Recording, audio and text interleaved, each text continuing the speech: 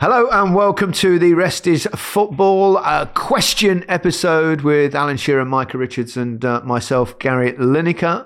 We're going to crack on straight away so that we can answer as many questions as possible. Matt Hayes asks, do footballers intentionally get suspended to have Christmas off? There's always suspicions, aren't there? I've certainly never done it because, well, actually never got one booking, let alone 5, whatever you need. I think it's been known to happen, hasn't it? I think if it happens over 3 or 4 years at the same time, then you have to start and look at suspicions, and that has happened with some players. I mean, you can never say for definite, but amazing how it always happens. Yeah. Do you know any, Micah? I would love to tell you an amazing story about players doing that. But this is one thing where, there's no one I could genuinely tell you that has done that. And that's the honest truth. We talked about Neymar in the main pod having certain clauses in his contract to get to the Rio Carnival and stuff like that.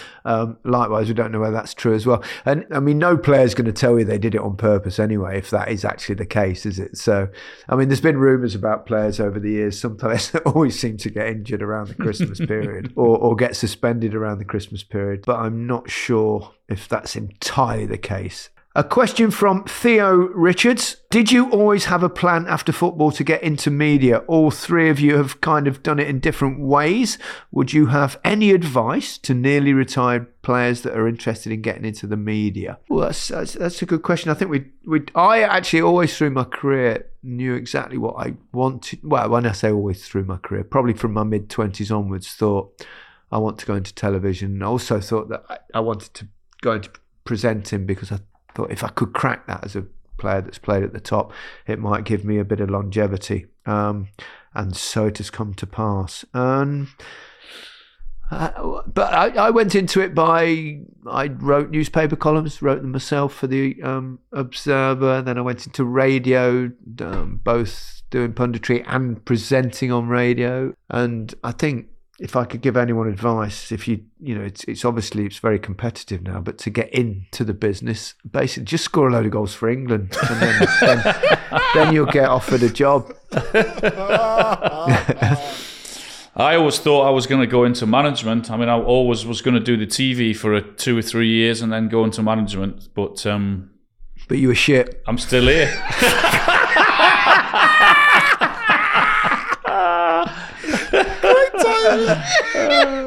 Brilliant. Dear. What do you think, Creosote? Oh my gosh, that was brilliant. Yeah, I know. I didn't want it to come into media. I hated media. I hated journalists. I hated everyone. But Ben North, do you remember Ben North, who used to look after the talent and used to do Match of the Day 2 and Football Focus? I just inspired by what he told me and what I could be doing and the people I was meeting. So I met with him, then I met with Steve Rudge, and then I did Football Focus, and I absolutely loved it. And then it just spiraled from there, and now it's like the best job in the world. So if it wasn't for Ben North, I would never be doing punditry. So shout out to Ben North. Yeah, we've got him to blame.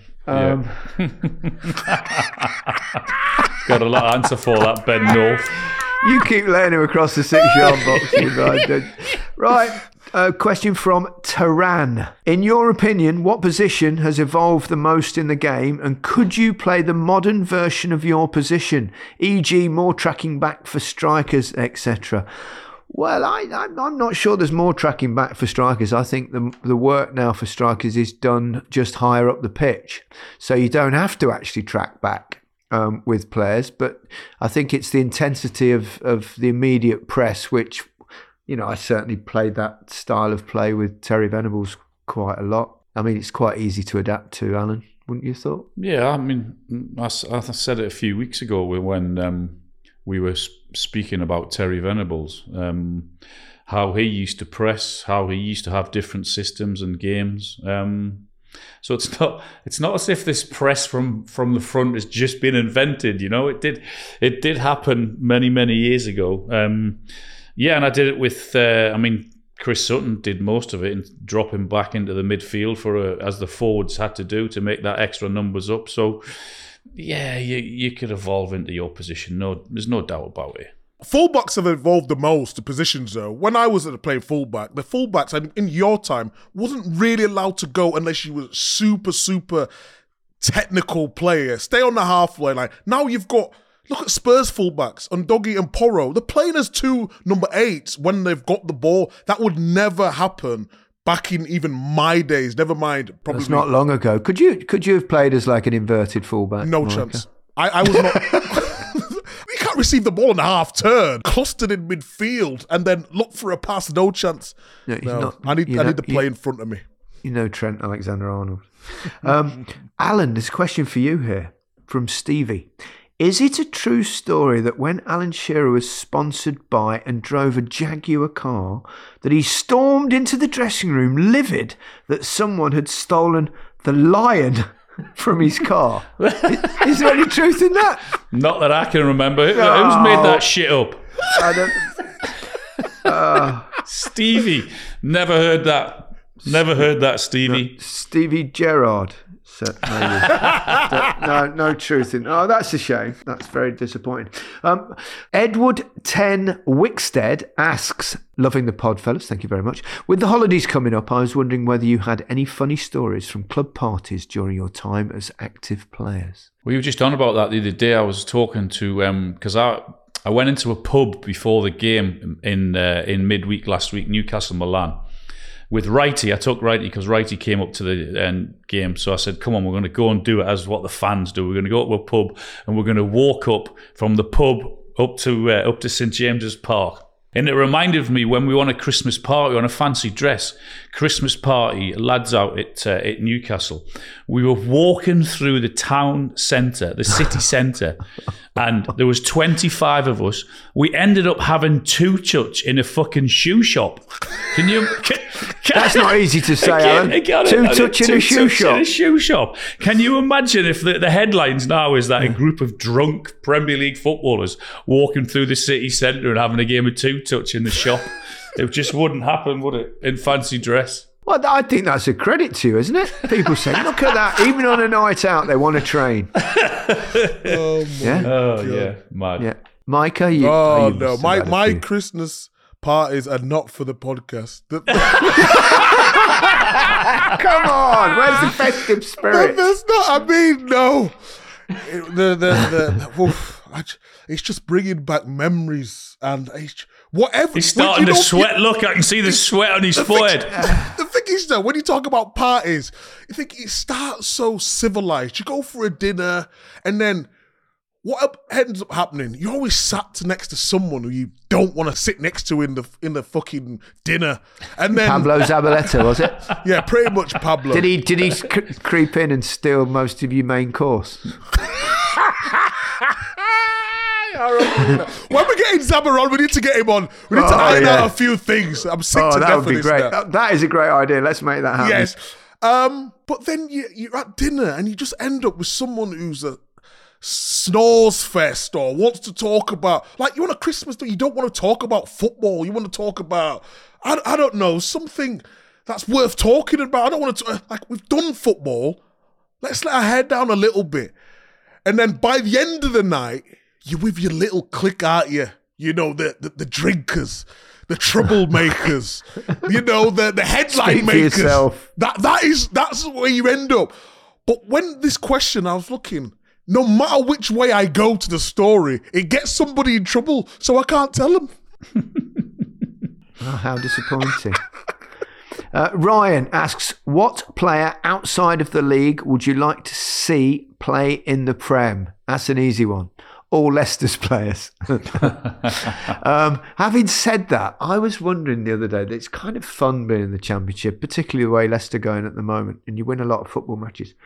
Should the team that wins the Championship be allowed to keep all the money that you get from the following year in the Premier League, but stay in the Championship? So if you win the title, you can elect to just stay in it. It's quite fun. But the trouble is, you really... Because what will happen, you're desperate for them to win the league or get promoted. Then they get promoted, it's like joyous. And then the bloody Premier League season starts and you hardly win a game. Yeah, it's difficult, that, isn't it? Especially you look at the three teams, particularly this season. I mean, I know that Luton are giving it a right good go, but it's difficult, isn't it, when you're used to your teams winning every week or most weeks, and then you come up and get smashed most weeks in the Premier League. But we've not actually answered the question though. Did he say which player? Did he say which player? Oh, true, Yeah, go on. We should Yes. answer the Player, Micah, go on. yes. Go on. I like Pirro at Leeds. He's like a striker, number 10. Really intelligent, really good on the ball, can play number 10, can play number 9, links to play well, and he's been excellent for Leeds this season. So I'm going to say Pirro. I'll throw one in. Steph Mavadidi at Leicester, who's had a terrific season, plays wide on the left, and he can beat a player. It's interesting with those sort of players whether you see them adapt into the Premier League, and that's always a question mark. But hopefully in about 8 months' time, we'll find out. Let's take a break.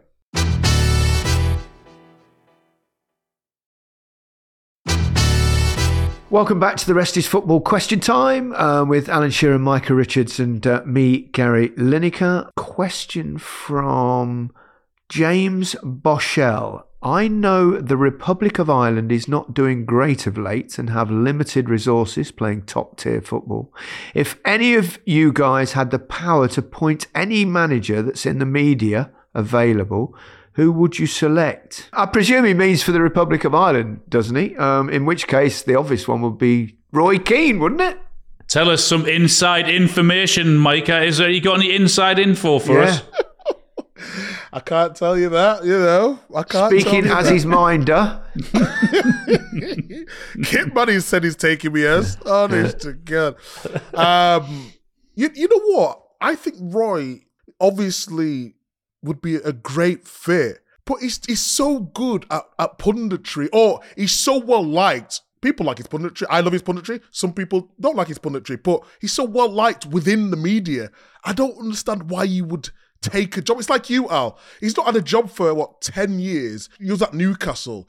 It would be very difficult now to just go in a changing room and think things are going to be the same now to 10 years ago. That's the only thing I would say on it. What about you, Al? No, I agree. Totally fair? Agree with that. Yeah, I think he is an obvious choice because of who and what he is. Then yeah, but yeah, it's when you've been out a long time. I think it'll be very, very difficult to go back in and adjust as you have to nowadays, because there's no doubt about it. Management is different now to what it was 10, 20, 30 years ago. You have to be different.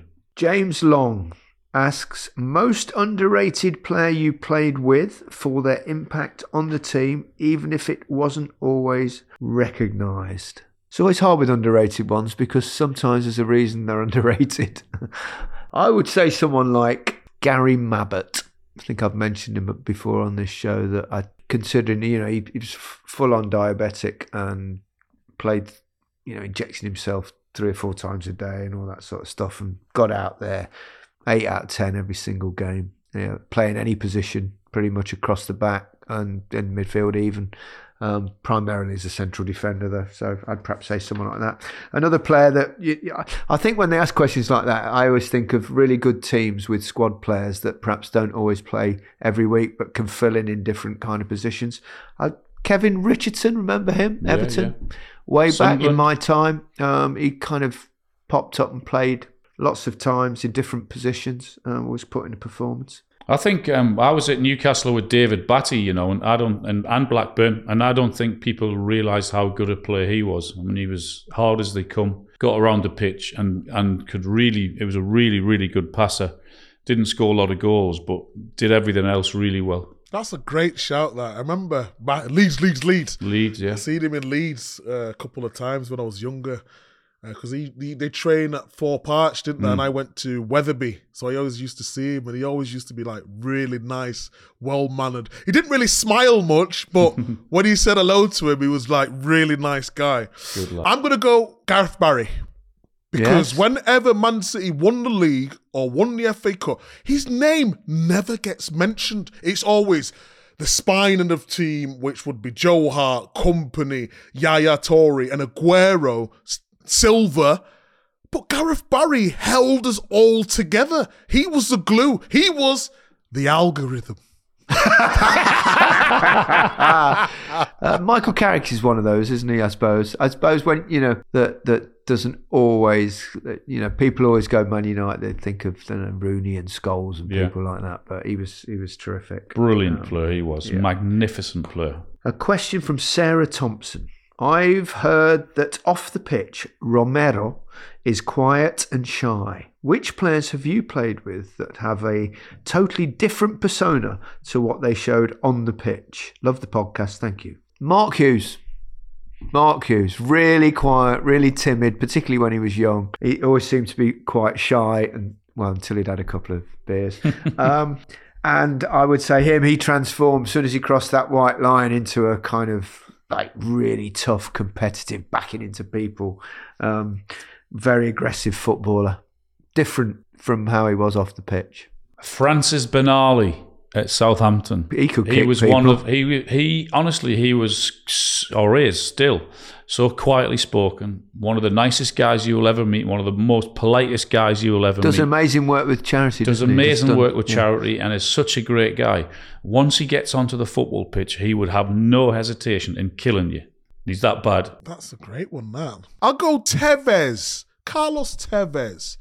He didn't say boo to a goose off the pitch. Didn't learn the language. Couldn't care less. But on the pitch, he was like a little bulldog running around. And then he had the whole thing about Fergie, when we won the league and all that. He's just, he was, I would say Carlos Tevez. I'll give you one more. Luis Suarez. Met him a couple of times. Really, really, really nice. Lovely guy. Obviously had his moments on the pitch. He liked to nibble every now and again. But really, right, super guy. Because you think off the pitch anyway. So I've got a question from Nazrul. What are your thoughts on the increasing role of analytics in football, and how do you find the right balance between data-driven insights and the human element of the game? I think we're talking algorithms here. So what do we think on that? I suppose it helps because you both do analysis on a regular basis, and we use the data, and there's more stats involved in football. It's kind of the Americanization of our game in a way. And I think also stats have changed massively because of really and seriously fantasy football. I'm not a massive fan of the XG one. I think the analytics in the game are really good for pundits, and it can give you a wider context of what's going on, because we watch football with our eyes. We can tell you what's happened, but when you've got the stats that backs up your point, I think it's really good. But this XG one, I've never been able to get my head around it. So you've got a person say will take a shot from everywhere, or the shots recorded from goals or whatever there has been, or shots around certain areas. So if Ronaldo or Messi or Mbappe within them positions, it's completely different to a Micah Richards, and I can't get my head around that because it's all algorithms. Do you know the one that I agree. You can place and do with stats whatever you want. If you want to make them for positive things, you can. If you want them to make them negative, you can. What I always laugh at is, have you seen this one that comes up on the TV now? The win probability. Oh God, I know. A team's 3-0 up and they go, oh, it's an 80%, 90% chance to win the game. You don't say. Yeah. Oh, we shouldn't mock. It's the future. Last question. It comes from Mark. If Ten Hag could select 2 Manchester United players over the last 30 years, playing in their prime, to take Manchester United to another level, who would they be? You could pick any 2 players from the last 30 years that would take United to a next level. I think they need more than 2 players, but I see what he means. Well, Rooney would be one of them, wouldn't he? Yeah, Rooney and Ronaldo. There you go. No, Keane. I reckon Keane. Oh, of course you do. Of course you do. Did you listen to the podcast this week? I gave you a little mention again at the end. I got you in the team. You know why? Just because everyone's talking about the standards and whatnot, and McTominay was captain the other day, and he was leading by example. So if you had someone like a Roy Keane mould in there, or it could be like a Steve Bruce or any of the legendary captains for Man United, Ryan Robson, who could just set the standards higher, I'm going for one of them, and then, yes, Rudy or Ronaldo, I'd agree with. That's it for Question Time this week. We'll be back on Friday. Goodbye from me. Bye from me. Cheers, goodbye.